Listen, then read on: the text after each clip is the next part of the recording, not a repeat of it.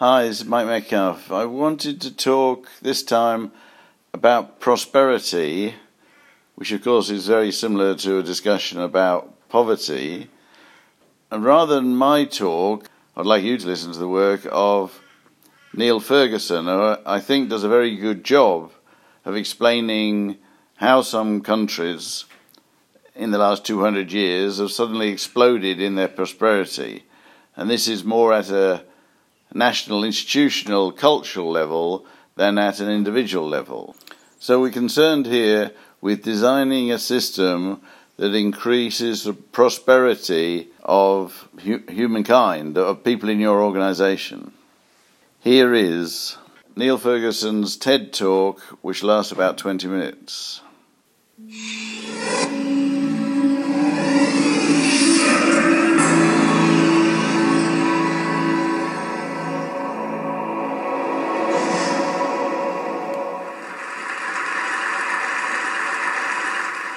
Let's talk about billions. Let's talk about past and future billions. We know that about 106 billion people have ever lived, and we know that most of them are dead. And we also know that most of them live or lived in Asia, and we also know that most of them were or are very poor, did not live for very long. Let's talk about billions. Let's talk about the $195,000 billion of wealth in the world today. We know that most of that wealth was made after the year 1800, and we know that most of it is currently owned by people we might call Westerners. Europeans, North Americans, Australasians. 19% of the world's population today, Westerners own 2/3 of its wealth. Economic historians call this the Great Divergence. And this slide here is the best simplification of the Great Divergence story I can offer you. It's basically two ratios of per capita GDP, per capita gross domestic product. So average income. One, the red line, is the ratio of British to Indian per capita income, and the other, the blue line, is the ratio of American to Chinese. And this chart goes back to 1500. And you can see here that there's an exponential great divergence. They start off pretty close together. In fact, in 1500, the average Chinese was richer than the average North American. When you get to the 1970s, which is where this chart ends, the average Briton is more than 10 times richer than the average Indian. And that's allowing for differences in the cost of living. It's based on purchasing power parity. The average American is nearly 20 times richer than the average Chinese by the 1970s. So why? This wasn't just an economic story. If you take the 10 countries that went on to become the Western empires, in 1500 they were really quite tiny. 5% of the world's land surface, 16% of its population, maybe 20% of its income. By 1913, these 10 countries plus the United States controlled vast global empires. 58% of the world's territory, about the same percentage of its population, and a really huge, nearly 3/4 share of global economic output. And notice, most of that went to the motherlands, to the imperial metropoles, not to their colonial possessions. Now, you can't just blame this on imperialism, though many people have tried to do so, for two reasons. One, empire was the least original thing that the West did after 1500. Everybody did empire. They beat pre-existing Oriental empires, like the Mughals and the Ottomans. So it really doesn't look like empire is a great explanation for the Great Divergence. In any case, as you may remember, the Great Divergence reaches its zenith in the 1970s, some considerable time after decolonization. This is not a new question. Samuel Johnson, the great lexicographer, posed it through his character Rasselas in his novel Rasselas, A Prince of Abyssinia, published in 1759. By what means are the Europeans thus powerful, or why, since they can so easily visit Asia and Africa for trade or conquest, cannot the Asiatics and Africans invade their coasts, plant colonies in their ports, and give laws to their natural princes? The same wind that carries them back would bring us thither. That's a great question. And you know what? It was also being asked at roughly the same time by the Westerners, by the people in the rest of the world, like Ibrahim Mutafarrika, an Ottoman official, the man who introduced printing very belatedly to the Ottoman Empire, who said in a book published in 1731, "Why do Christian nations, which were so weak in the past compared with Muslim nations, begin to dominate so many lands in modern times and even defeat the once victorious Ottoman armies?"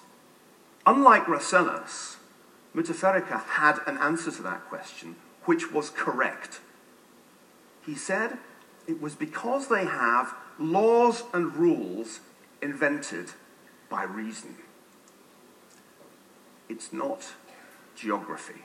You may think we can explain the Great Divergence in terms of geography. We know that's wrong because we conducted two great natural experiments in the 20th century to see if geography mattered more than institutions. We took all the Germans, we divided them roughly in two, and we gave the ones in the East communism. And you see the result. Within an incredibly short period of time, people living in the German Democratic Republic produced Trabants, the Trabi, one of the world's worst ever cars, while people in the West produced the Mercedes-Benz. If you still don't believe me, we conducted the experiment also in the Korean peninsula, and we decided we'd take Koreans in roughly the same geographical place, with, notice, the same basic traditional culture, and we divided them in two, and we gave the Northerners communism, and the result is an even bigger divergence in a very short space of time than happened in Germany. Not a big divergence in terms of uniform design for border guards, admittedly, but in almost every other respect, it's a huge divergence. Which leads me to think that neither geography nor national character, popular explanations for this kind of thing, are really significant. It's the ideas, it's the institutions. This must be true because a Scotsman said it, and I think I'm the only Scotsman here at the Edinburgh TED, so let me just explain to you that the smartest man ever was a Scotsman. He was Adam Smith, not Billy Connolly, not Sean Connery, though he is very smart indeed. Smith, and I want you to go and bow down before his statue in the Royal Mile. It's a wonderful statue. Smith, in The Wealth of Nations, published in 1776, that's the most important thing that happened that year. You bet. There was a little local difficulty in some of our minor colonies, but China seems to have been long stationary and probably long ago acquired that full complement of riches which is consistent with the nature of its laws and institutions. But this complement may be much inferior to what with other laws and institutions the nature of its soil, climate, and situation might admit of. That is so right and so cool, and he said it such a long time ago. But, you know, this is a TED audience, and if I keep talking about institutions, you're going to turn off. So I want to translate this into language that you can understand. Let's call them the killer apps. I want to explain to you that there were 6 killer apps that set the West apart from the rest. And they're kind of like the apps on your phone, in the sense that they look quite simple. They're just icons, you click on them. But behind the icon, there's complex code. It's the same with institutions. There are 6, which I think explain the Great Divergence. 1, competition. 2, the scientific revolution. 3, property rights. 4, modern medicine. 5, the consumer society. And 6, the work ethic. You can play a game and try and think of one I've missed out, or try and boil it down to just 4, but you'll lose. Let me very briefly tell you what I mean by this, synthesizing the work of many economic historians in the process. Competition means not only were there 100 different political units in Europe in 1500, but within each of these units there was competition between corporations as well as sovereigns. The ancestor of the modern corporation, the City of London Corporation, existed in the 12th century. Nothing like this existed in China, where there was one monolithic state covering a fifth of humanity, and anyone with any ambition had to pass one standardized examination, which took 3 days and was very difficult and involved memorizing vast numbers of characters and very complex Confucian essay writing. The scientific revolution was different from the science that had been achieved in the Oriental world in a number of crucial ways, the most important being that through the experimental method it gave men control over nature in a way that had not been possible before. Example, Benjamin Robbins's extraordinary application of Newtonian physics to ballistics. Once you do that, your artillery becomes accurate. Think of what that means. That really was a killer application. Meanwhile, there's no scientific revolution anywhere else. The Ottoman Empire is not that far from Europe, but there's no scientific revolution there. In fact, they demolish Taqiyuddin's observatory because it's considered blasphemous to inquire into the mind of God. Property rights. It's not the democracy, folks. It's having the rule of law based on private property rights. That's what makes the difference between North America and South America. You could turn up in North America having signed a deed of indenture saying, I'll work for nothing for 5 years, you just have to feed me. But at the end of it, you've got 100 acres of land. That's the land grant on the bottom half of the slide. That's not possible in Latin America, where land is held onto by a tiny elite descended from the conquistadors. And you can see here the huge divergence that happens in property ownership between North and South. Most people in rural North America owned some land by 1900. Hardly anyone in South America did. That's another killer app. Modern medicine in the late 19th century began to make major breakthroughs against the infectious diseases that killed a lot of people. And this was another killer app, the very opposite of a killer, because it doubled and then more than doubled human life expectancy. It even did that in the European empires. Even in places like Senegal, beginning in the early 20th century, there were major breakthroughs in public health and life expectancy began to rise. It doesn't rise any faster after these countries become independent. The empires weren't all bad. The consumer society is what you need for the Industrial Revolution to have a point. You need people to want to wear tons of clothes. You've all bought an article of clothing in the last month, I guarantee it. That's the consumer society, and it propels economic growth more than even technological change itself. Japan was the first non-Western society to embrace it. The alternative, which was proposed by Mahatma Gandhi, was to institutionalize and make poverty permanent. Very few Indians today wish that India had gone down Mahatma Gandhi's road. Finally, the work ethic. Max Weber thought that was peculiarly Protestant. He was wrong. Any culture can get the work ethic if the institutions are there to create the incentive to work. We know this because today the work ethic is no longer a Protestant Western phenomenon. In fact, the West has lost its work ethic. Today, the average Korean works 1,000 hours more a year than the average German. 1,000. And this is part of a really extraordinary phenomenon. And that is the end of the Great Divergence. Who's got the work ethic now? Take a look at mathematical attainment by 15-year-olds. At the top of the international league table, according to the latest PISA study, is the Shanghai district of China. The gap between Shanghai and the United Kingdom and the United States is as big as the gap between the UK and the US and Albania and Tunisia. You probably assume that because the iPhone was designed in California but assembled in China, that the West still leads in terms of technological innovation. You're wrong. In terms of patents, there's no question that the East is ahead. Not only has Japan been ahead for some time, South Korea has gone into third place, and China is just about to overtake Germany. Why? Because the killer apps can be downloaded. It's open source. Any society can adopt these institutions, and when they do, they achieve what the West achieved after 1500, only faster. This is the great reconvergence, and it's the biggest story of your lifetime, because it's on your watch that this is happening.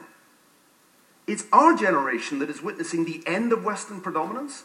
The average American used to be more than 20 times richer than the average Chinese. Now it's just 5 times, and soon it will be 2.5 times.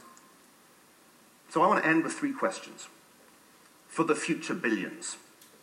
Just ahead of 2016, when the United States will lose its place as #1 economy to China. The first is, can you delete these apps? And are we in the process of doing so in the Western world? The second question is, does the sequencing of the download matter? And could Africa get that sequencing wrong? One obvious implication of modern economic history is that it's quite hard to transition to democracy before you've established secure private property rights. Warning, that may not work. And third, can China do without killer app number 3? That's the one that John Locke systematized when he said that freedom was rooted in private property rights and the protection of law. That's the basis for the Western model of representative government. And this picture shows the demolition of the Chinese artist Ai Weiwei's studio in Shanghai earlier this year. He's now free again, having been detained, as you know, for some time, but I don't think his studio has been rebuilt. Winston Churchill once defined civilization in a lecture he gave in the fateful year of 1938. And I think these words really nail it. It means a society based upon the opinion of civilians. It means that violence, the rule of warriors and despotic chiefs, the conditions of camps and warfare, of riot and tyranny, give place to parliaments where laws are made and independent courts of justice in which over long periods those laws are maintained. That is civilization, and in its soil grow continually freedom, comfort, and culture, what old Tedsters care about most. When civilization reigns in any country, a wider and less harassed life is afforded to the masses of the people. That's so true. I don't think the decline of Western civilization is inevitable, because I don't think history operates in this kind of life cycle model beautifully illustrated by Thomas Cole's course of empire paintings. That's not the way history works. That's not the way the West rose, and I don't think it's the way the West will fall. The West may collapse very suddenly. Complex civilizations do that because they operate most of the time on the edge of chaos. That's one of the most profound insights to come out of the historical study of complex institutions like civilizations. No, we may hang on despite the huge burdens of debt that we've accumulated, despite the evidence that we've lost our work ethic and other parts of our historical mojo. But one thing is for sure, the Great Divergence is over, folks. Thanks very much. So the 6 concepts, organizing principles, or what he called killer apps for prosperity, he suggests are competition, science, property rights, medicine, consumer society, and a work ethic. He is, of course, talking at a national or cultural level, as economists tend to do. I want to try and bring this down, I'm not sure if it'll work or not, to a personal organizational level, to a work group level. So if you were trying to improve what it is that you offer the world, what products and services you offer, and you generally wanted to improve those services rather than just retain your wealth or something, then maybe we could apply these 6 organizing principles or apps to your organization. So competition is the first one. Is there competition in your industry? Now, in the commercial world, maybe for products and services. However, there's an awful lot of things that have government monopolies on them. Universities, health services, cultural services, art services, all have government monopolies on them. And I expect they would benefit from more competition in some form or other. I'm not talking about there not being regulation or there being 100% mad competition for things. We have to get the balance right. But the question is, could your organisation be more competitive? Could they somehow or other operate in a more competitive environment? I think universities are a classic example here, that they pretend to compete with each other, but within nations they are really a government monopoly in terms of the definition of a university and the courses it offers and how you get a degree. The MOOCs revolution, the online computer courses, are challenging that to some extent. But if the only way you can get a degree is by going through what is recognised by the English, American or Australian government as a process to get a degree, then these MOOCs will be unable to compete. It might be to the benefit of people's education if there was more genuine competition between universities. It's almost ironic that the top high schools or colleges tend to be private. A lot of people send their kids to private high schools to get very good grades to go to largely government-controlled universities, even calling for free university education being important for the nation, and yet they've paid for very extensive private high school education. Indeed, some of the top universities in the world, Harvard, Yale, etc., are private universities. So this isn't really a matter of for-profit organisations offer inferior services. They appear to offer superior services. I think the same is true of medical services and disability services, etc. So could you provide a more competitive... Remember, we're talking about competitive in the sports sense. There's agreed rules within which you're allowed to compete. Again, there's a sort of ironic connection between cooperation and competition. As in the example of sport, you cooperate over the rules and then compete on the field. And the same, a lot of organisations, they cooperate to a large extent in pricing, in sharing services, in agreeing not to be over-competitive, and yet they agree to compete at a certain level in a certain way. I think cooperatives, for example, could be the same thing, where companies get together and say, we'll share a shed or we'll share a logo or something, and then we'll compete underneath that. Again, universities tend to really be cooperatives where they're competing at a retail level, if you like, rather than at a deep organisational level. I need to talk more later about the connection between cooperation and competition, but they are very closely connected. So it might be that for your organisation, what it needs is more cooperation in a competitive environment. The next one, the science one, is you could ask yourself about your organisation. Is it really a scientific organisation? Does it make decisions on scientific grounds or the opinion and gut feeling of a few? Are its products and services scientifically tested for effectiveness? Even customer satisfaction, is that scientifically tested? Are decisions made based on evidence and reasoning rather than opinion and power plays? It may be if you can move to a more scientific basis, then your organisation will improve.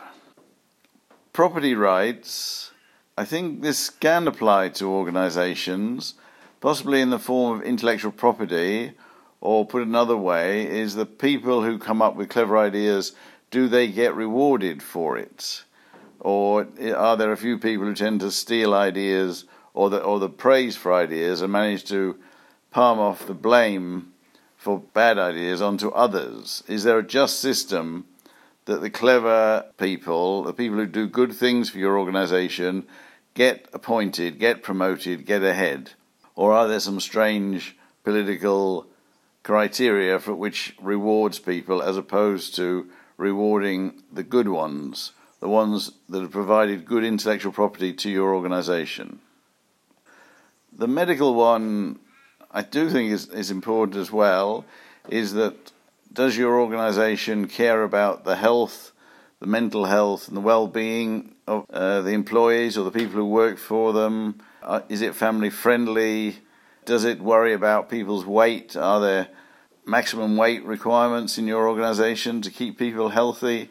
Are there fitness programs? Are there exercise programs? Can people get up from their workplace every so often and exercise? Is their retirement catered for? Are anxieties about retirement or unemployment catered for? So this might be more a mental well-being, but also are they treated well when they get sick? Need to, of course, be careful not to overdo it. I think there's a limit to what you can do. The people in the organisation have to come to the party, and there's another concept later on called the work ethic that might balance this out a bit. Now, the next one Neil Ferguson mentions is a consumer society, which is about envy, people wanting to create their wealth, not having a culture where poverty and lack of money is considered to be a good thing. Now, there's not really a moral issue in here, I don't think. It's simply saying is that you need a culture in an organisation where people are striving to improve. It might well be to know more. One assumes to be wealthier is to be more secure, more healthy, more happy to some extent. I think we could replace simply an ambition to be rich with an ambition to improve. A consumer society is wanting more and more of something, and hopefully this is skills, knowledge and wealth, which might well mean innovation. So your organisation is hungry for improvement.